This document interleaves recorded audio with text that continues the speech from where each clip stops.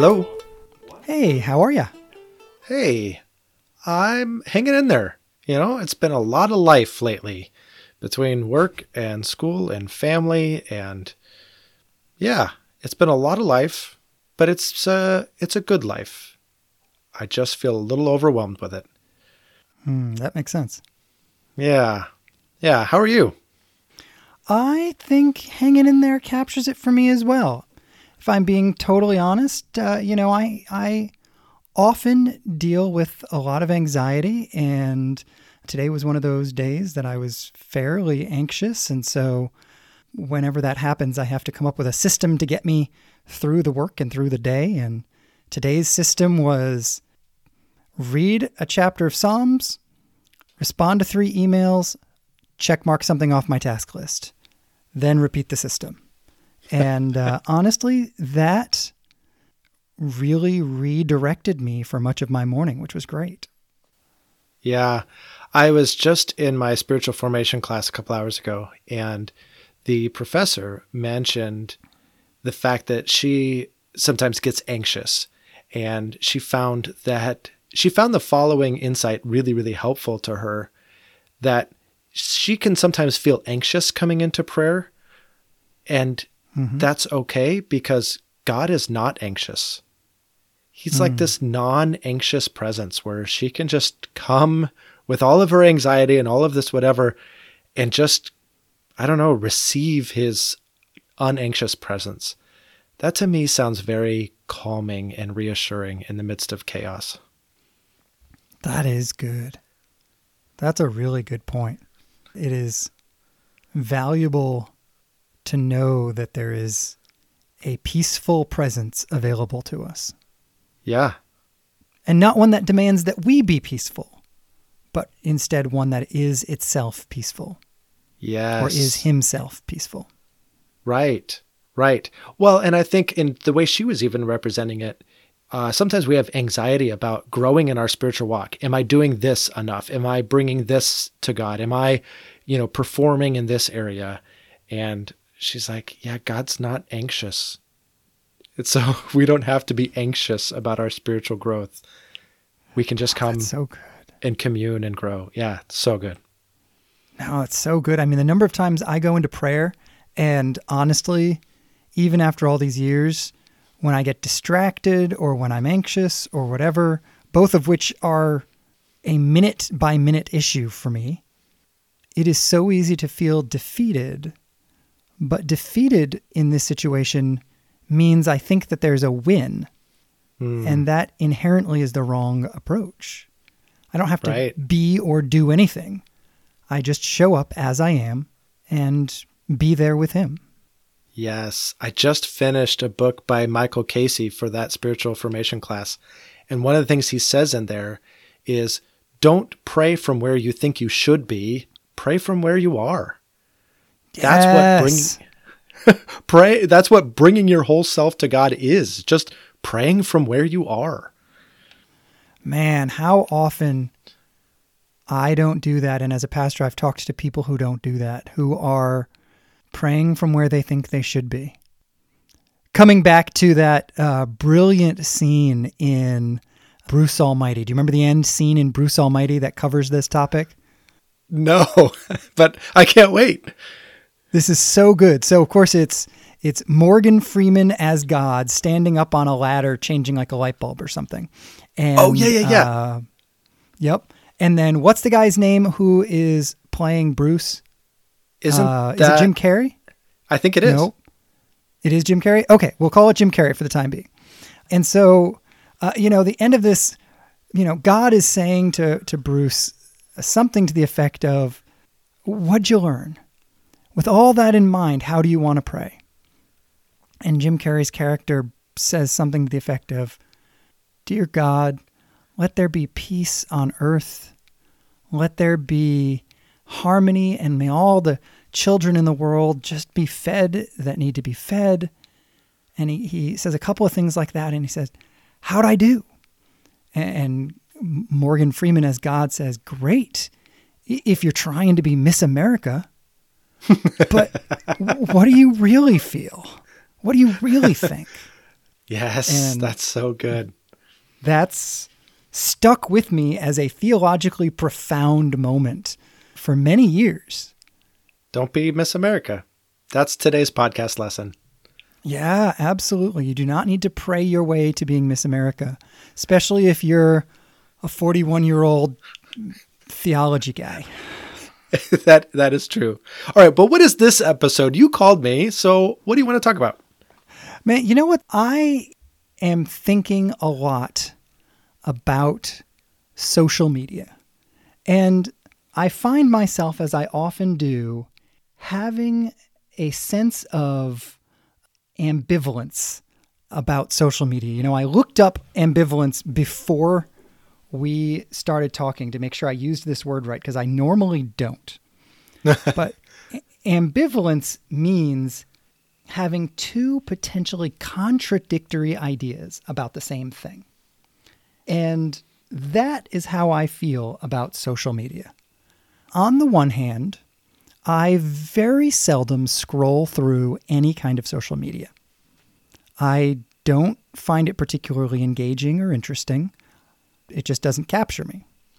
On the other hand, I am the person who's responsible for social media for this podcast. So I'm on social media, creating social media content every single day. And that is a fascinating place to be. If you add on to that the amount of times I walk into one of my kids' rooms and we have transcended watching television. We have now transcended watching YouTube. And both of my kids are regularly flipping through social media.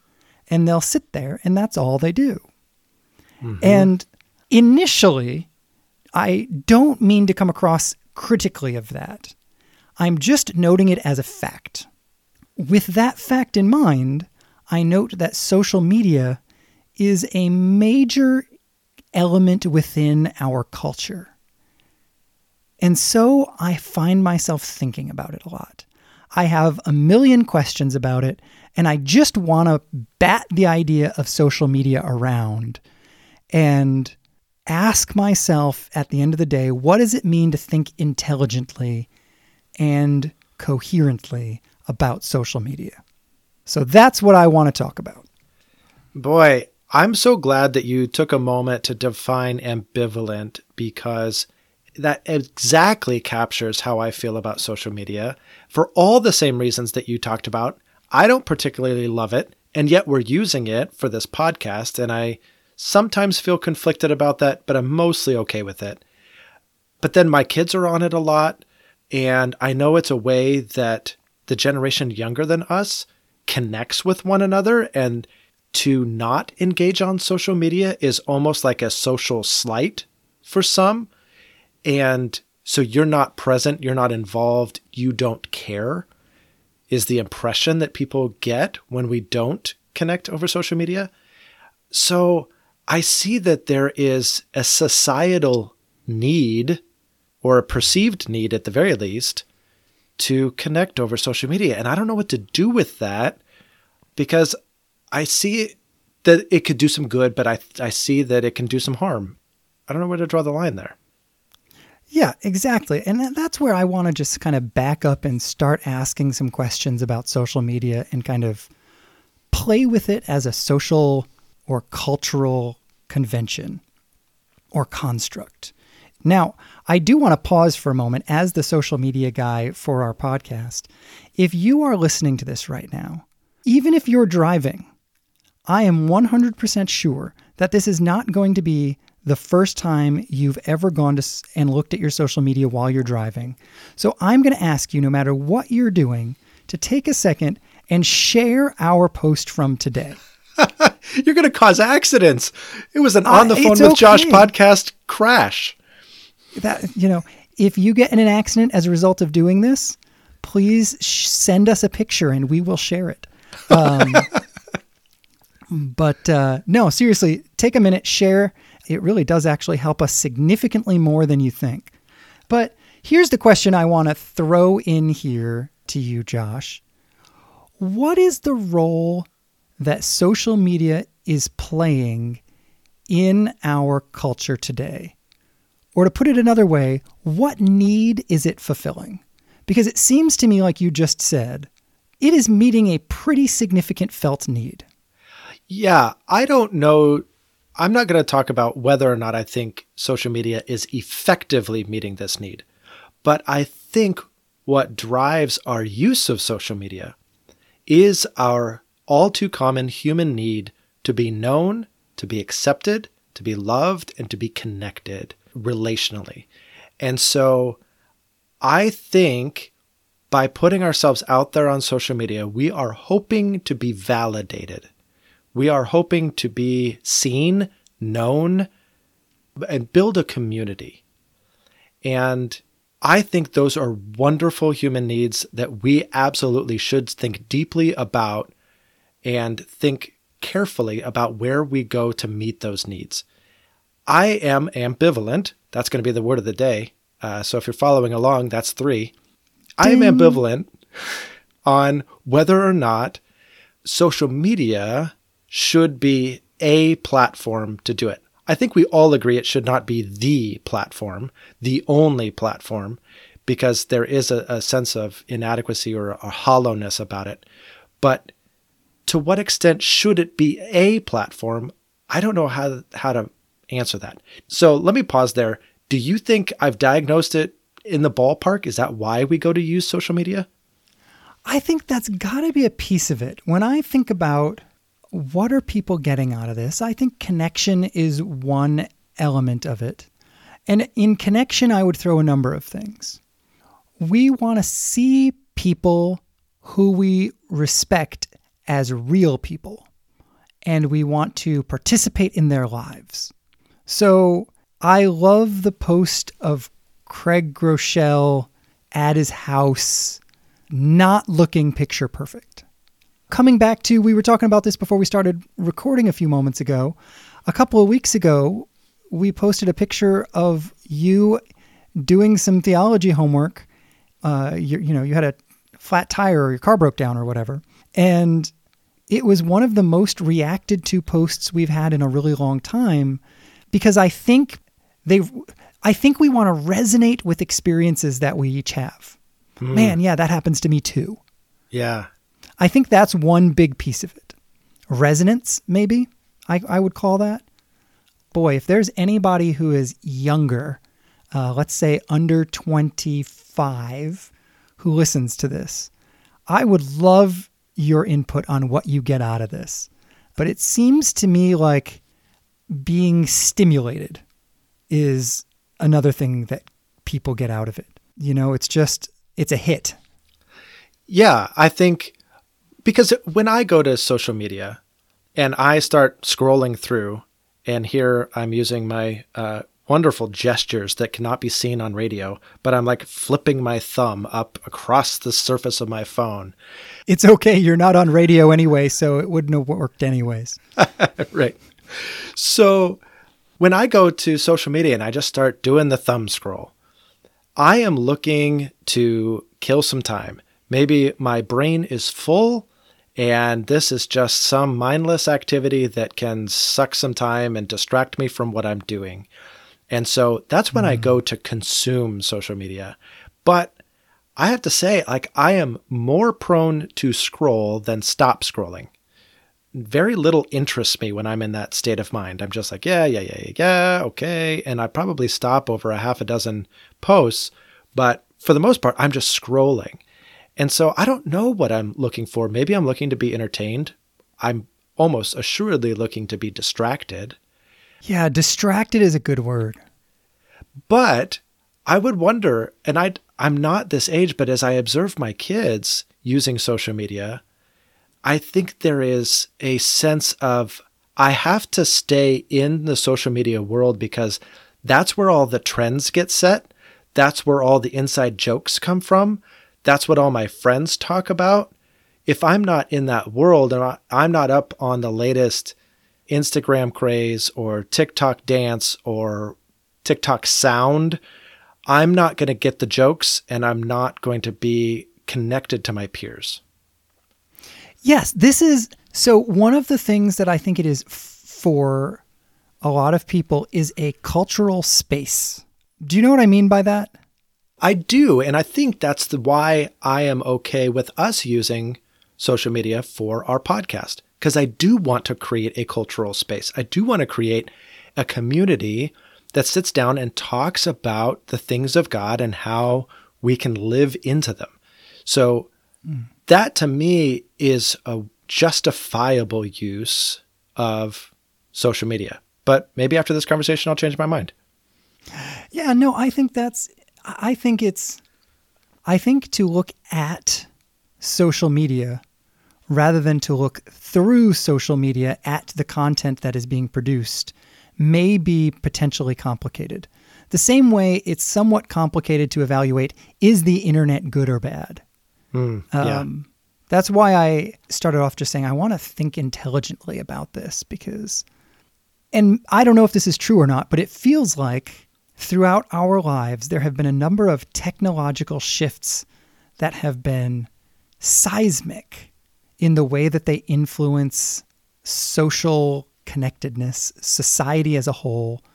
The internet feels like it changed the world. Right. And social media feels like a building on to that. And then now people who are very comfortable in that world, which is not us, are exploring new ways to find entertainment and engagement in that world. So if I think of my media categories, coming back to the TV era, the basic categories were a show, a documentary, a game show, a sitcom. And now we're looking at a different era of media that is expressing itself in a different context and therefore is creating different expressions of media that don't fit the categories of a show, a sitcom, a game show, a documentary. Some of these things feel like all of those things in 2 minutes. Some of these things feel like none of those things in 2 minutes or 30 seconds or whatever. Mm-hmm. I'm just intrigued by what it is I'm watching. Which is interesting because I think to some extent, yeah, we were probably blind to the way that TV, sitcoms, what have you, were shaping us. I think the only thing that I recall hearing was, you spend too many hours in front of the TV and your brain gets lazy or it'll hurt your eyes or something. But those were the main concerns I was hearing. But today, I think with social media, we have a whole different set of concerns in terms of the way it shapes our brains, what it does to our attention spans, what it does to our conception of reality, what it does to our own self-image, like all of these things. And I think that's true of television as well. I just don't know that when we were young, people were talking about it. Maybe I just missed it. I don't know. Yeah, no. And I think it's interesting. You talk about the attention span issue. This is 30-second sound bites, whatever. But in the exact same moment in history, two things are happening. And I find it fascinating that these are happening at the same time. On the one hand, in the social media sphere, the length of content is shortening, right? It went from 22 minutes as an average episode down to whatever a normal TikTok is. Mm-hmm.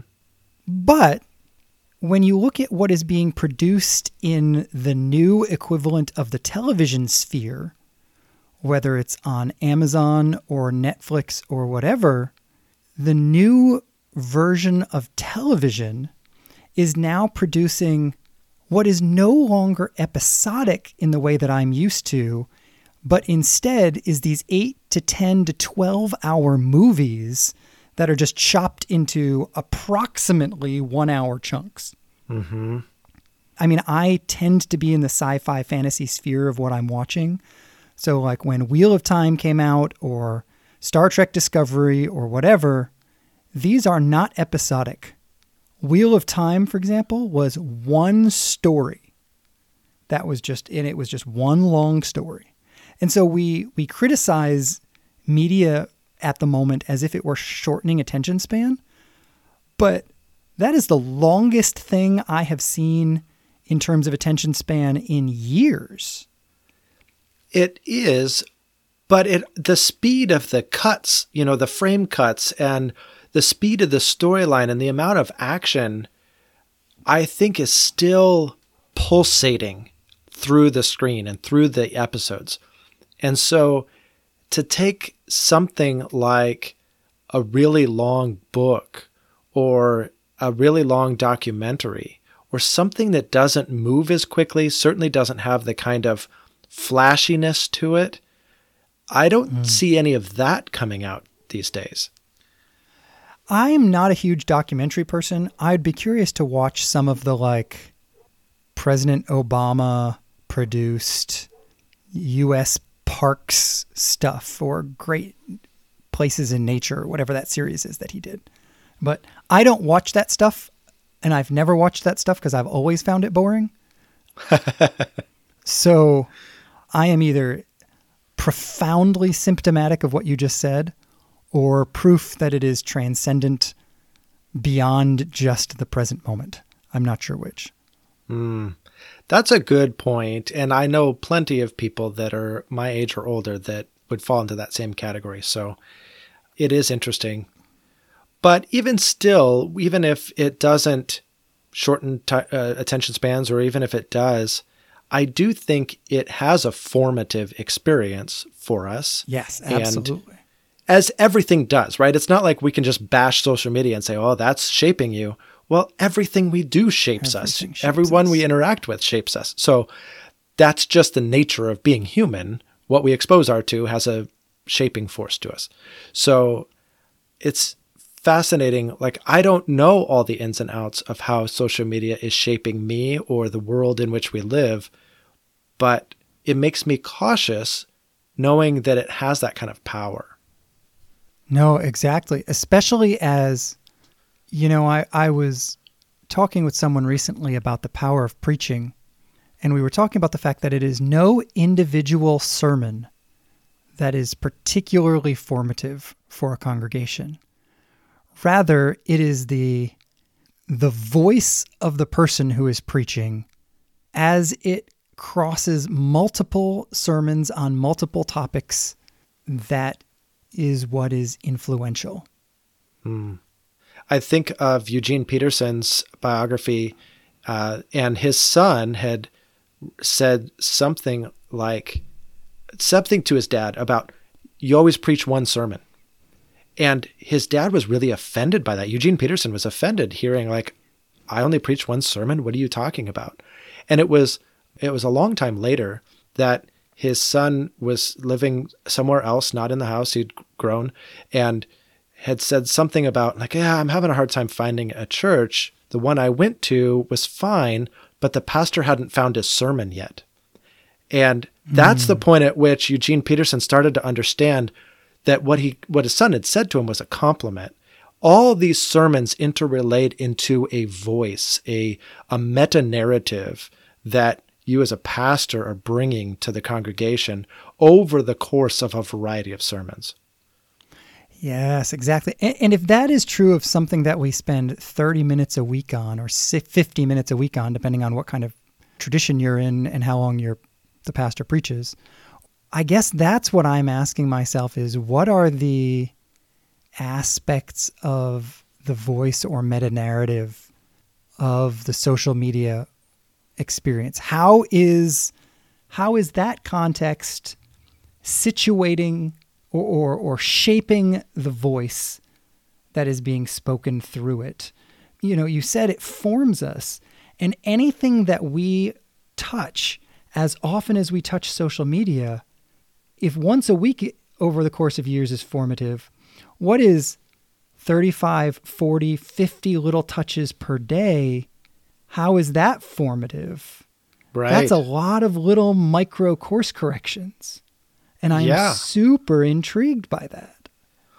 Yeah, nothing else in our lives, I would venture to say, do we give that kind of power to. That kind of, I will come back to it that many times throughout the day. Effortlessly, mindlessly, just giving ourselves over to it multiple times a day. And as you say, offering these little course corrections where it's bringing us further and further in line with whatever that meta-narrative is. And I don't pretend to define it, but it is really a fascinating thing. But because that has so much potential, let me ask you this. Do you think, and our podcast would probably fall into this category, but do you think Christians, churches, parachurch organizations, ministries of various stripes, should we be using social media as a vehicle for reaching people where they are? Or should we be trying to drive a different course because of the dangers of overexposing ourselves to social media? First of all, I don't think that there needs to be a Christian response. Fair. But if we are capturing this correctly, that this is a cultural space in which people are engaging in a variety of ways, in a variety of different media, all of which unites into a medium of culture. I think I'm accurate in summarizing what we've said so far as social media is the public square. Yeah. And if that's the case, I'm always leery of the church abandoning the public square, however it expresses itself in any age, whether it is the Acropolis or ABC or FM radio or TikTok. When we abandon the public square gets worse. That's well said. And if I can be completely honest, when we, the reasonable Christians, abandon the public square, we end up being represented by the kooky Christians. Right. And there's a lot of Christian caricatures in our society. We do not need those reinforced. Absolutely. And many of those exist in our society because healthy, balanced, responsible Christians have chosen not to participate in a dialogue with the world. And so the only picture of the Christians that the world has to work with is those people. Yeah, I think that's interesting. And I would love to have another conversation someday about how we can effectively engage the public square, maybe broadly, but specifically in terms of social media, because I think there's a lot of ways to just stir up arguments and you're not going to convince anybody of anything. And so how do you engage the public square respectfully and intentionally in a God-honoring way that doesn't stir up dissension and cause feuds? And I'll be honest, my initial thought is, boy, I would love to pull in some of our kids to engage that conversation with us, because they are the experts who live in that public square. And I am confident that they have some insights I'm not catching. That would be a great conversation. On the Phone with Josh, Kids Edition.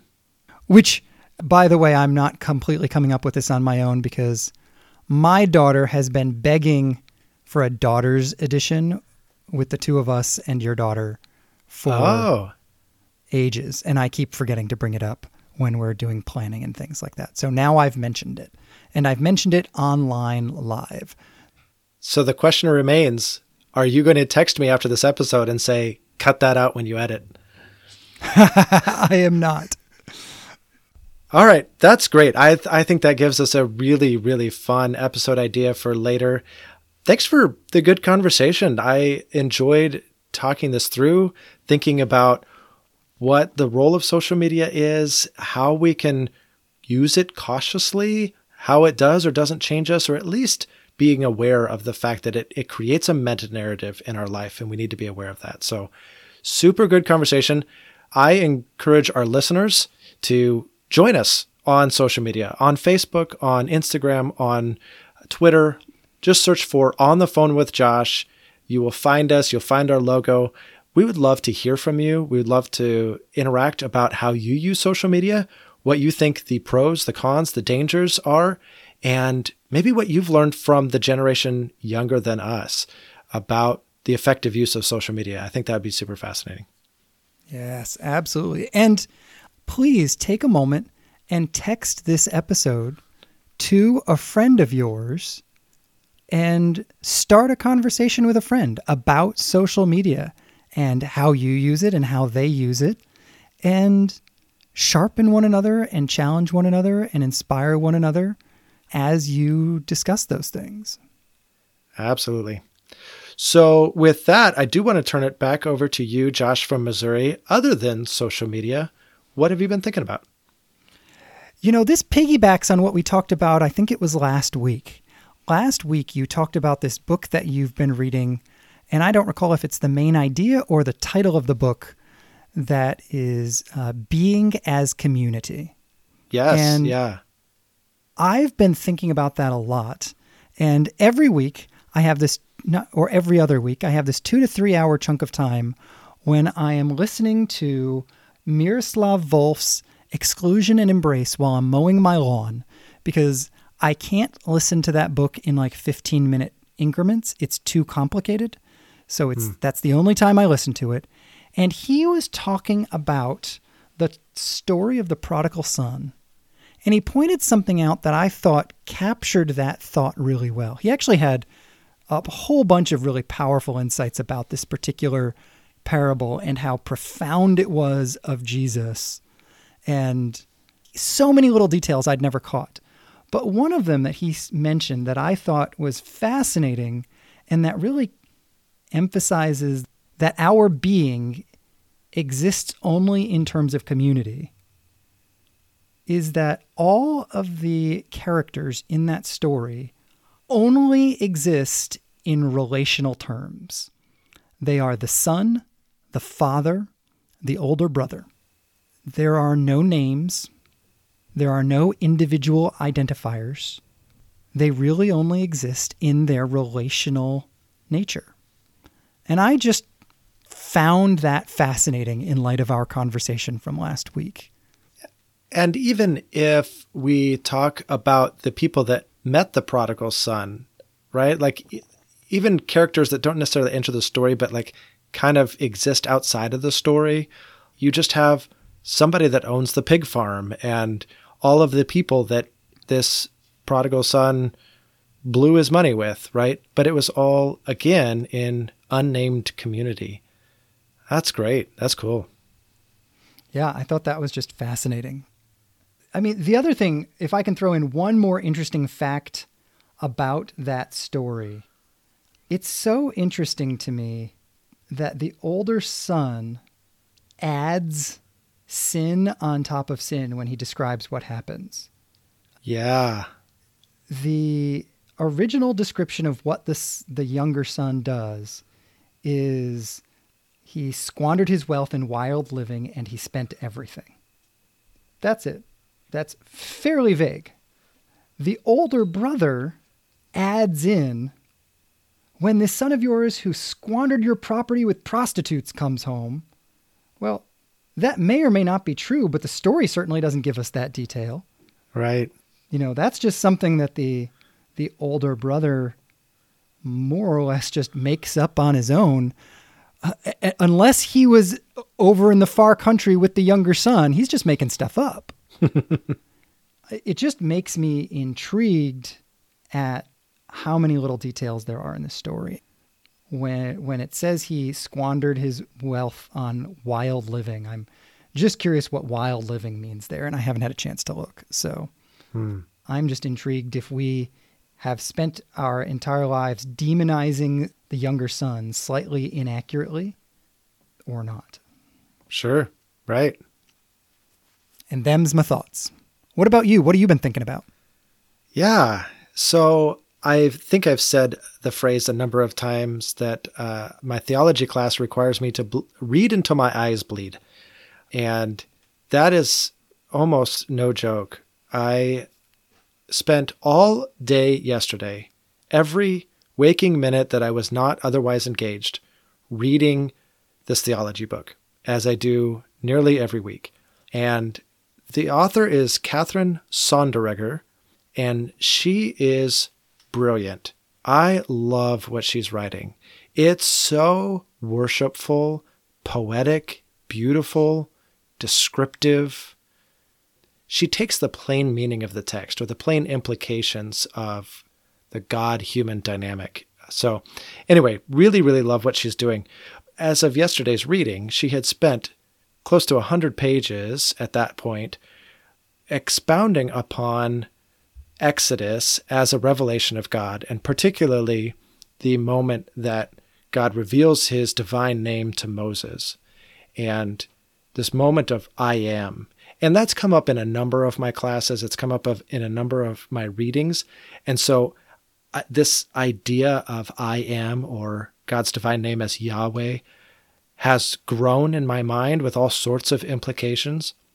And so I've developed a new appreciation for the name Yahweh, God's divine name, that is both being and movement. It's both action and identity, and so fascinating.